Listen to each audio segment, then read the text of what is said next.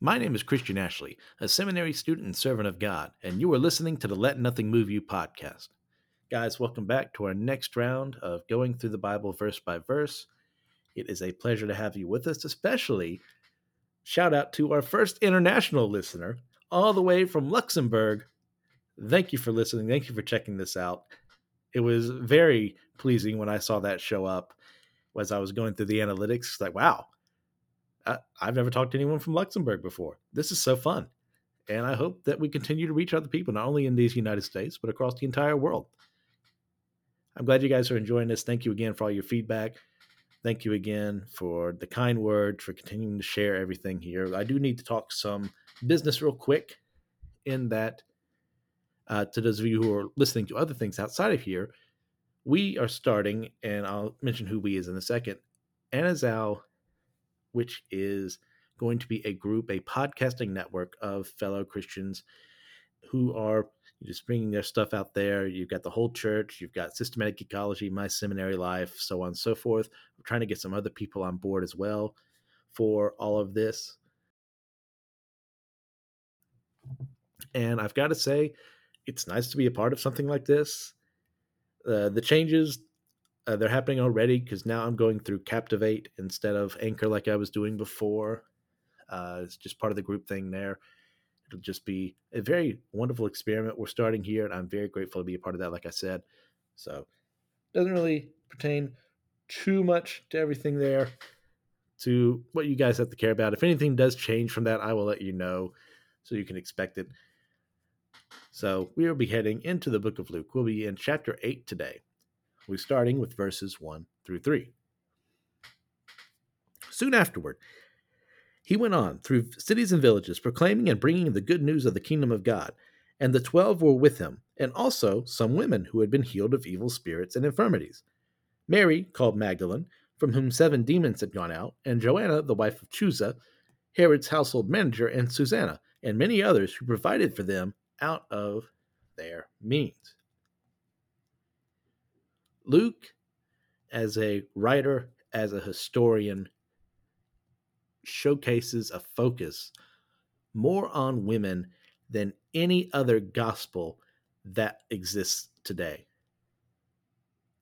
And it's astonishing how much he brings it up to show that this gospel is not just for a group of men. It is not just for a group of people at one point in time. It is for all people, men and women, who across time and space will serve under Lord Jesus. And these specific women here served and followed Jesus more so than a lot of others. They did not come to this because their husbands believed. They didn't come to Jesus because their fathers told them to do it. They did this because they desired a personal relationship with Jesus Christ. And that is amazing. It is astonishing. It is a wonderful thing. They were making their own choices in a society, especially then, that did not give them much freedom. And yet what the gospel does is it frees us from oppression. Now, obviously, there are going to be differing opinions on what women can and can't do in the ministry. Your more ultra-conservatives will say women can't even be involved at all. And then you have your ultra-liberals who will say that they should be pastors and priests over the whole congregation. Now, what do I believe? Well, I held it off long enough. I believe that Scripture calls women to be in ministry just like it calls men to be in ministry. And they must serve Christ faithfully, but that they are never called to be the primary leaders of the church, as that role is meant for men alone. And I know it's a hot button issue. You get cries of bigotry, of being sexist, so on and so forth. But when I read Scripture, I don't see that call for women to be pastors. And I have talked with several women who lead churches. And I've had to be immensely respectful to them. So it doesn't sound like you're talking about them behind their back and saying, well, I'll be pleasant to you to your face, but when it's my time to talk, I'm just going to trash you. No, never do that.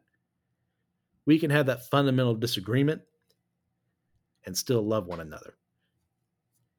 And this is a huge disagreement on my part.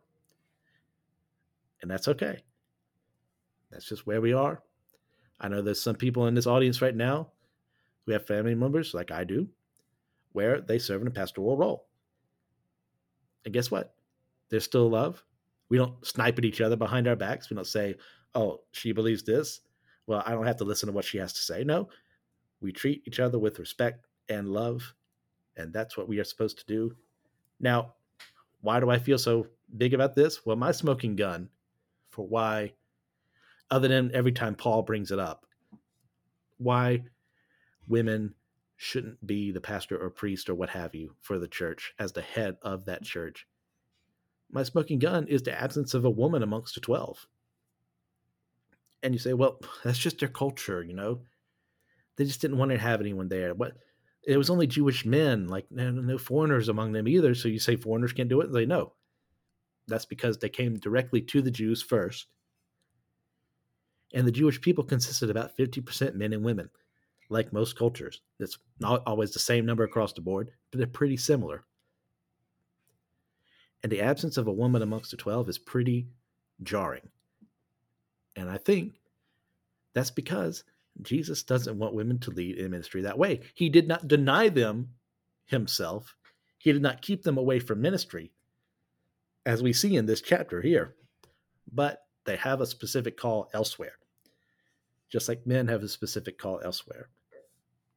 And I think that Jesus, being who we've seen him before and all this, who doesn't care about what the Pharisees think, who doesn't care about the Roman officials think, or the people around him, if he wanted women to be in that leadership position, he would have had a woman amongst us well. And I know that's not good enough for everyone, and that's fine. I'm willing to have the discussion in love. Let's have that talk. It'll be fun. But moving on, we also see Mary Magdalene brought up here. And there is a ton of really bad stuff brought against her as time has gone on. She has been said to be this false person who was Jesus's wife, and they had children, and there's a sacred bloodline if you go your Da Vinci Code kind of way, which by the way is ripped off of Holy Blood, Holy Grail, or whatever it was. It's not a new idea. It's happened before. It'll happen again. Someone will think this happened, but it didn't. Jesus didn't come to get married. He had no children of his own. That was not his purpose on this earth, to establish an earthly kingdom. His was a heavenly kingdom starting on this earth. Mary Magdalene was a part of that. As someone who was a part of the fellowship, who helped other people, she wasn't, more than likely, she wasn't a sinful woman from the previous chapter, like some people like to conflate her with. Some people also say that she might be the woman in John. And of course, there's that good. I should have mentioned this before. If you hear a buzzing in the background, that is because the AC units have been brought back on at the dorms here, and there's nothing I can do to stop that. I don't know how to separate the audio of them in the background, so hopefully you can't hear them and I'm talking about nothing. So that's that. But as far as Mary Magdalene is concerned, she is someone who saw her need for a savior. She had 7 demons possessing her at one point in time, and Jesus removed them. She recognized who she was as a sinner, then followed after him. We should do the same. Moving on to verses 4 through 15. And when a great crowd was gathering, and people from town after town came to him, he said in a parable, a sower went out to sow his seed, and as he sowed, some fell along the path and was trampled underfoot, and the birds of the air devoured it. And some fell on the rock, and as it grew up, it withered away because it had no moisture. And some fell among thorns, and the thorns grew up with it and choked it. And some fell into good soil and grew and yielded 100-fold. As he said these things, he called out, he who has ears to hear, let him hear. And when his disciples asked him what this parable meant, he said, to you it has been given to know the secrets of the kingdom of God. But for others, they are in parables, so that seeing they may not see, and hearing they may not understand. That is from Isaiah 6, by the way, if you're keeping track. Yes. Now, the parable is this. The seed is the word of God. The ones along the path are those who have heard, then the devil comes and takes away the word from their hearts, so that they may not believe and be saved. And the ones on the rock are those who, when they hear the word, receive it with joy. But these have no root. They believe for a while, and in time of testing fall away. And as for what fell among the thorns, they are those who hear, but as they go on their way, they are choked by the cares and riches and pleasures of life, and their fruit does not mature. As for that in the good soil, they are those who, hearing the word, hold it fast in an honest and good heart and bear fruit with patience.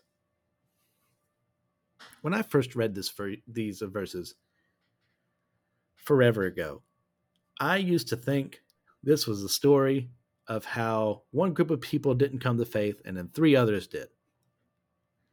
As I've grown up and my understanding has increased, I see this as a story of how three groups of people don't believe and one group does. That narrow path, which is the final path here. Here we see Jesus laying out our beginnings of understanding of how to evangelize to others. This is unprecedented outside of John's ministry, outside of Jonah preaching to the Ninevites, or the eventual we see some Egyptians join the Israelites at the very beginning of the Exodus. This is unprecedented because Jesus is telling us to go and talk to people all over the world. He's telling the Jewish people at the time to talk to everyone, to bring them to faith. And that is mind-blowing. For over 1,000 years, this message has been meant for one group of people. And now it is for everyone. Now we see, let's divide these groups up. The first group are those who hear the gospel and just reject it outright. They just have this inability to desire God above themselves. And guess what?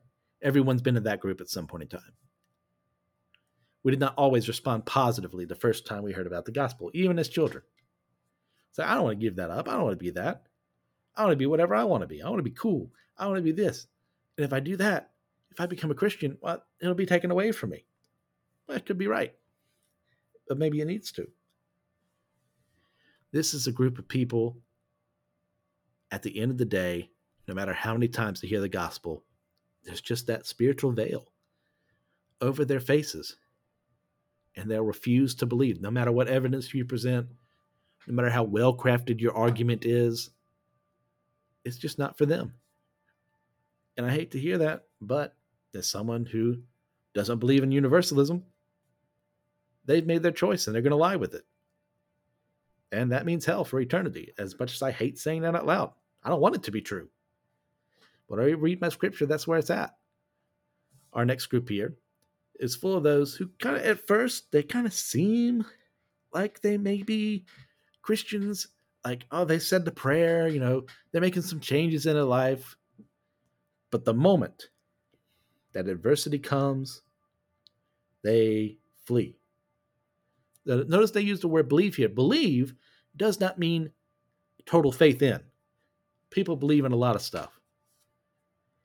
People believe that we never landed on the moon. People believe that the earth is hollow. People believe in all sorts of crazy things. But just believing in something isn't enough. Having faith is. And these people believe with their lips, maybe with some of their thoughts, but they don't fully come in and they flee and leave. The third group here, we see at first their belief is shallow. But the moment the concerns of this world enters their lives, they say, hey, you're hanging out with those Christians? Well, you can't hang out with us anymore. Well, I don't want to lose you. And they go to those friends. Or say they'll be in something in a job situation and they'll pretend they know nothing about it. They never had the faith to begin with. So they're really giving up nothing in that sense. Just going about their lives. To them, this initial belief is just some kind of fad or phase. And then they move on. Don't let that be you. This is life-changing. Life-changing. You cannot hear the gospel and just totally give up on it if you are his, which is the final group here. They're the ones with saving faith.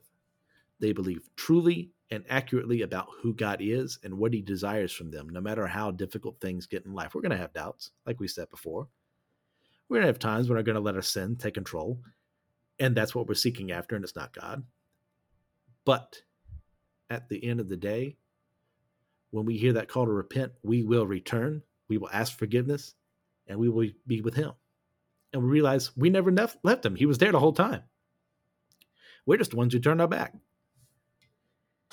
And that is that group that is going to be the ones who have run the race, and they will be with God forever in eternity. Now we'll go to verses 16 through 18. No one, after lighting a lamp, covers it with a jar or puts it under a bed, but puts it on a stand so that those who enter may see the light. For nothing is hidden that will, page flip, not be made manifest, nor is anything secret that will not be known and come to light. Take care then how you hear, for to the one who has, more will be given, and from the one who has not, even what he thinks that he has will be taken away. Guys, the word of God and the love of God can never be smothered into non-existence in the life of a true Christian. There's a reason Jesus preaches this after he just used that parable there. There is a response we have to have, and that is to follow him. At best, we may be able to cover these things up for a bit. And that's really at worst in that circumstance. That's when your coworkers ask, "Oh, what'd you do Sunday?"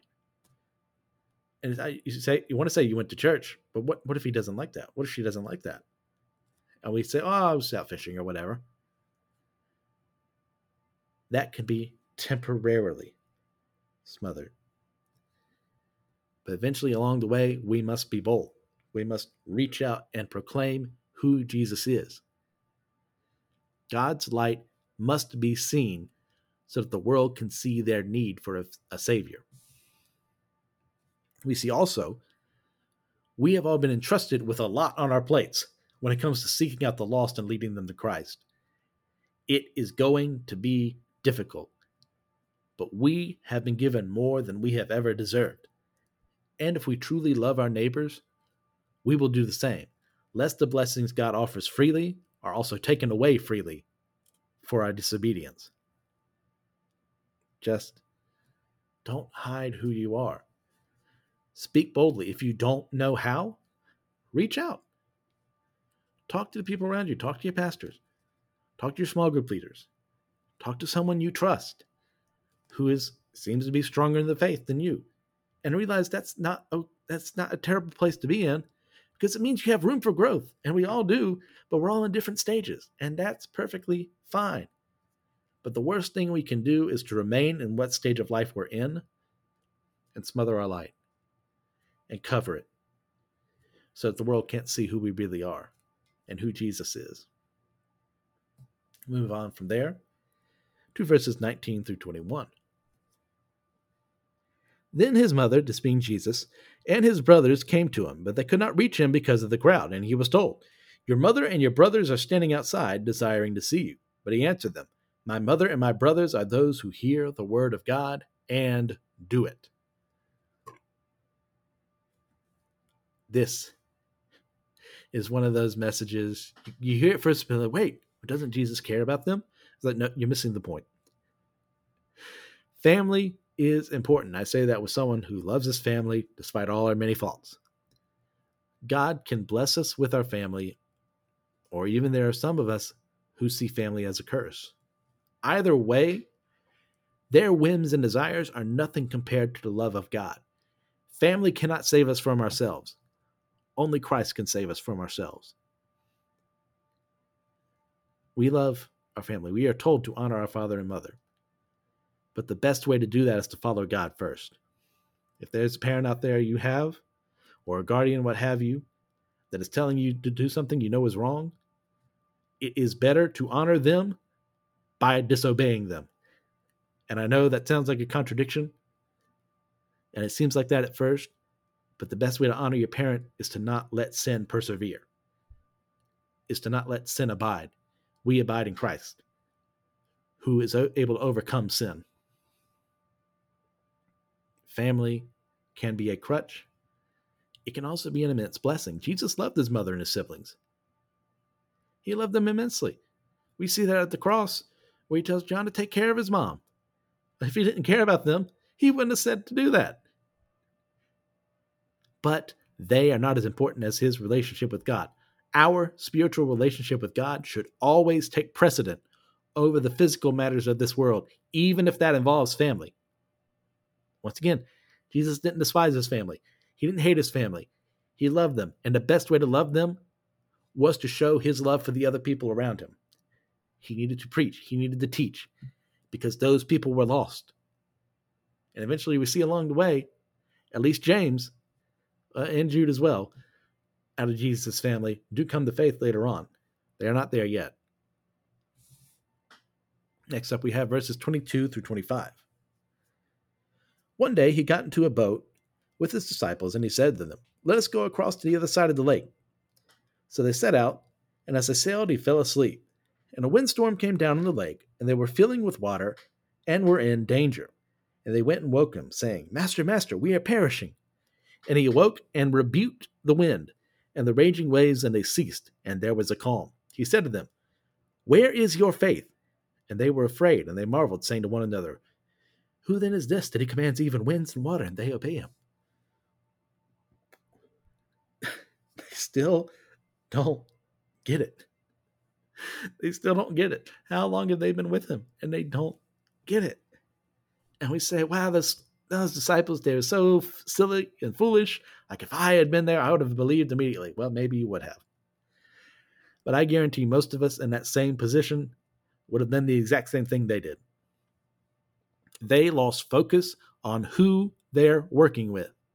They've seen Jesus work miracles time and time again and know that with a word, he could calm the waves. He could say it without a word. But because they haven't fully placed their faith in Jesus, they are led astray by the concerns of this world. They're like that ship that James talks about, just rocked by the waves, not ever going anywhere. Because they have no firm foundation yet. They don't have that cornerstone of Jesus in their hearts. And we get the same way, even if we have that cornerstone, because sometimes we forget to look there. But we also see Jesus is merciful, and he is strong enough, once again, to command nature, and proves this in a very different way than before by making that storm cease. He can do so much more for us in the tempests of life, but we must remain firm in him, regardless of what's going on, even if he chooses to let that storm remain around us longer than we care for. I hate that those words came out of my mouth because I don't want to say that. I don't want to say that out loud. I want to be able to say, "Lord, just get me out of this situation, please," and then it be gone. But that's abusing God's authority and God's power for our own ends. If that's where our heart is at, we've got to say, "Lord, your will be done, not mine." And that's how I've had to learn to pray these past couple of years, is by adding that at the end of what I say and then meaning it. God will take care of us. We've got to be ready for when he does and when it seems like he's not. We'll go on from there to verses 26 through 39. Then they sailed to the country of the Gerasenes, which is opposite Galilee. When Jesus had stepped out on land, there met him a man from the city who had demons. For a long time he had worn no clothes, and he had not lived in a house but among the tombs. When he saw Jesus, he cried out and fell down before him and said with a loud voice, "What have you to do with me, Jesus, Son of the Most High God? I beg you, do not torment me." For he had commanded the unclean spirit to come out of the man. For many a time it had seized him. He was kept under guard and bound with chains and shackles.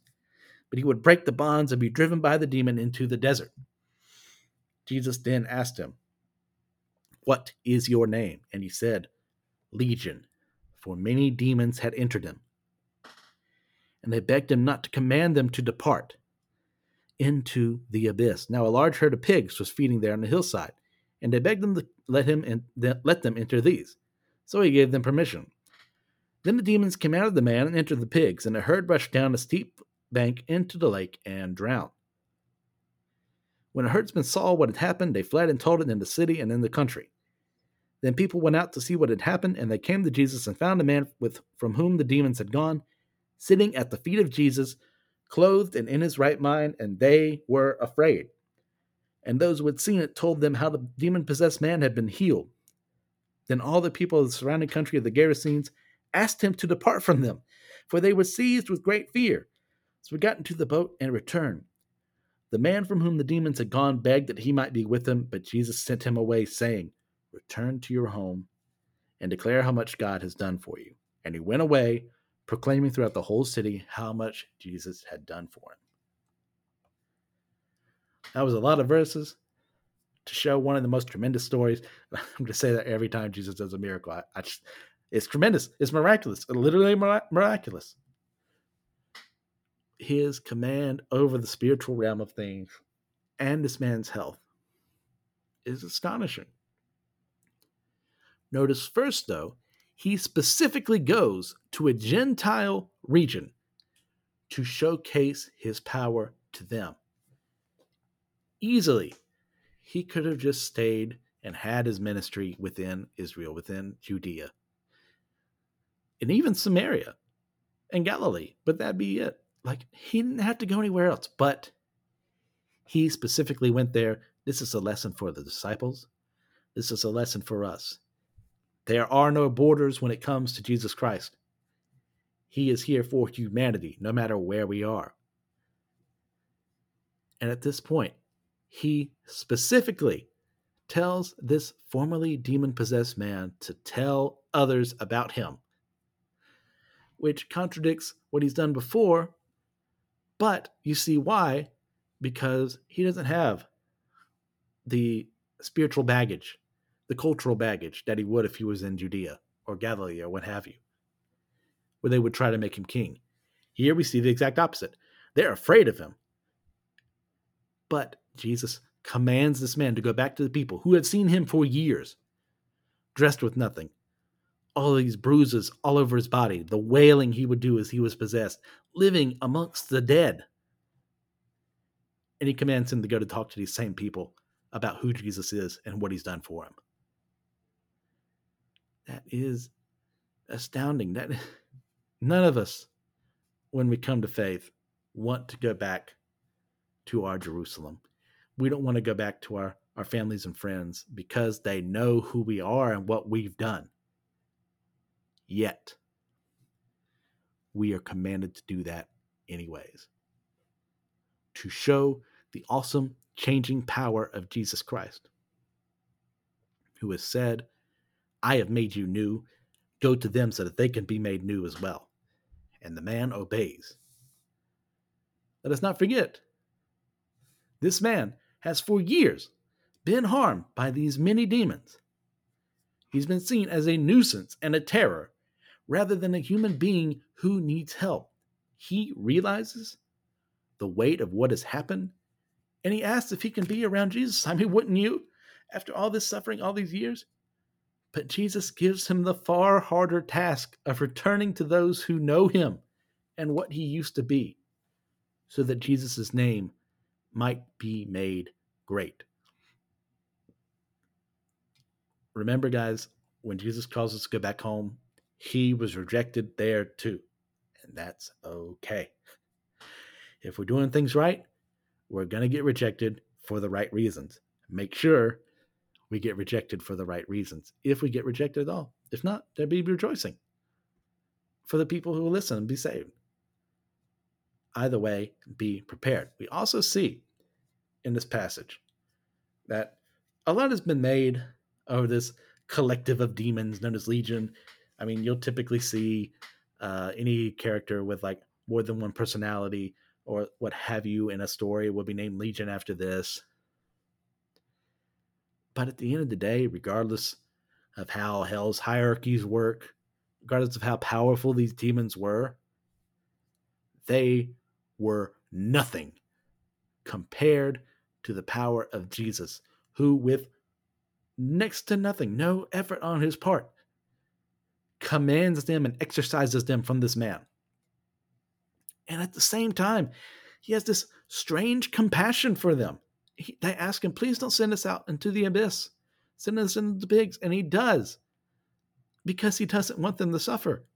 Even despite their sin, despite knowing they're more than likely, from what we know of our theology and cosmology, they're never going to repent.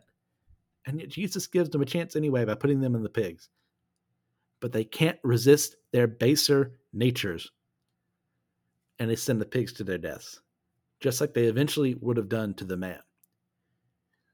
Now, those of you who've read C.S. Lewis's Space Trilogy, my favorite book in that is Paralandra, the middle book, where he goes to Venus before it's an unfallen world.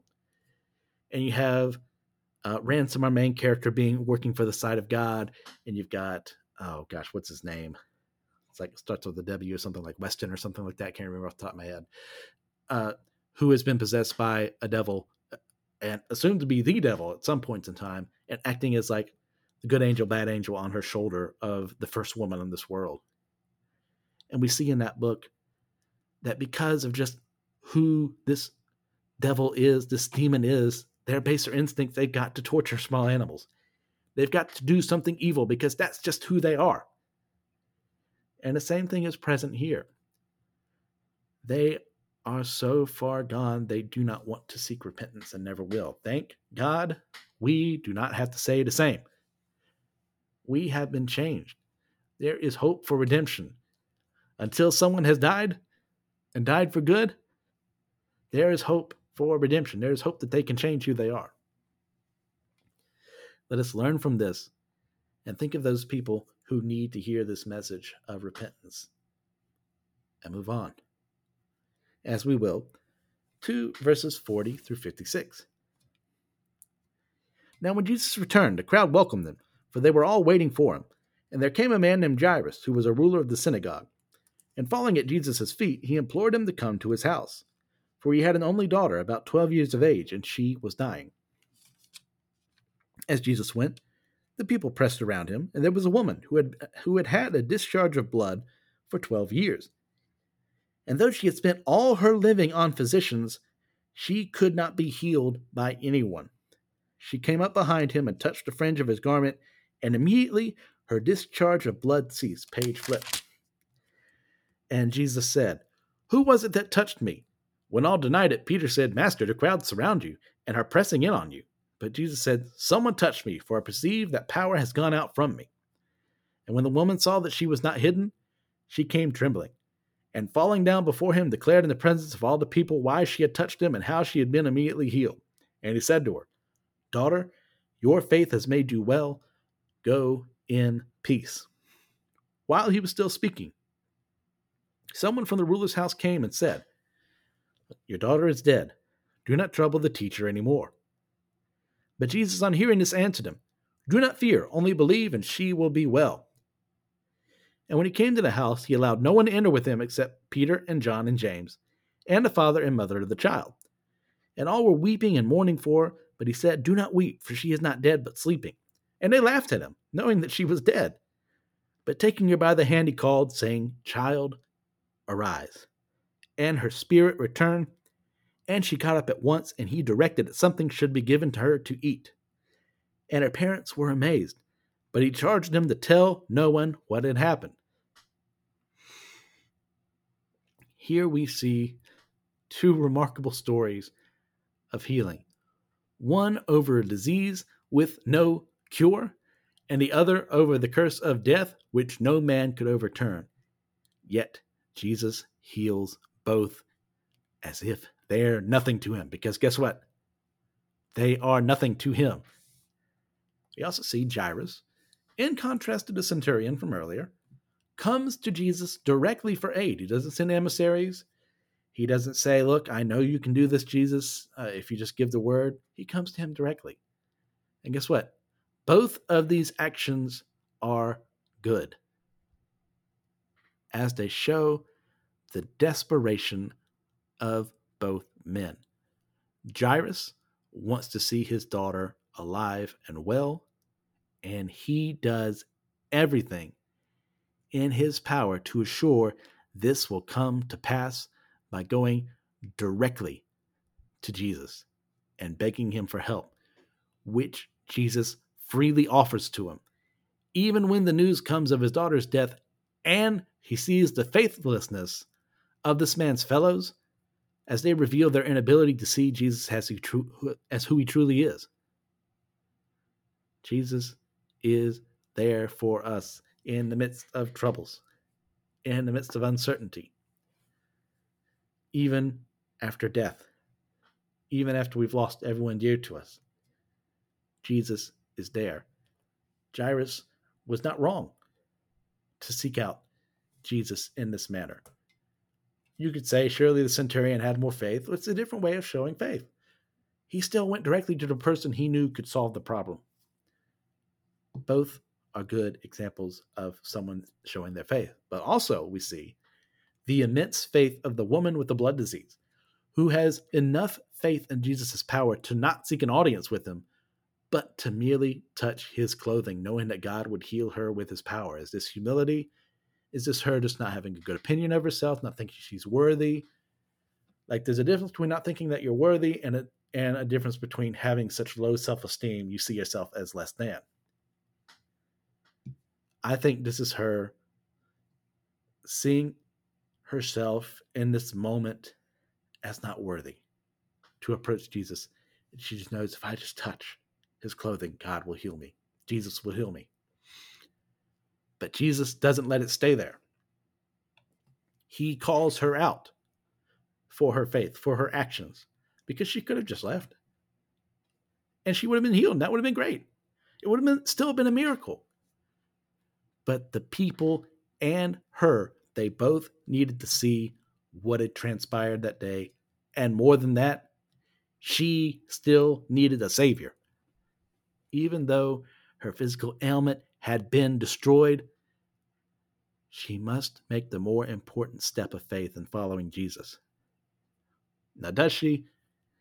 Well, we don't see that said like explicitly, except Jesus has said, your faith has made you well, go in peace. So I'm going to say that's a sign that, yeah, she's good.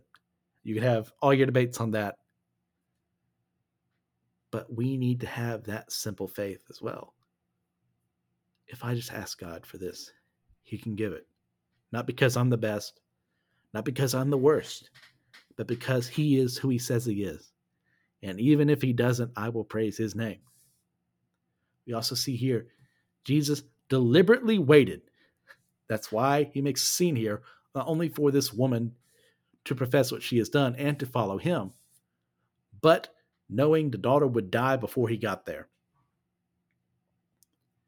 While healing the sick is miraculous, far more so is to raise someone from the dead. And he does so easily when he gets to the house without pomp and circumstance, or as if it took no effort at all. Jesus deliberately waited so that God's power could be magnified to him, to the people, to this daughter, to Jairus, to everyone assembled there, to his three most closest disciples that he brings there with him. God allows bad things to happen for his power to be glorified. We live in a sinful, broken world. It's not fair. Well, guess what? Fair is the moment you and I sin, God strikes us down dead. We end up in hell for eternity. God is unfair, and that is good. I want an unfair God, because I know if God dealt with me fairly, I wouldn't measure up. I'd be nothing.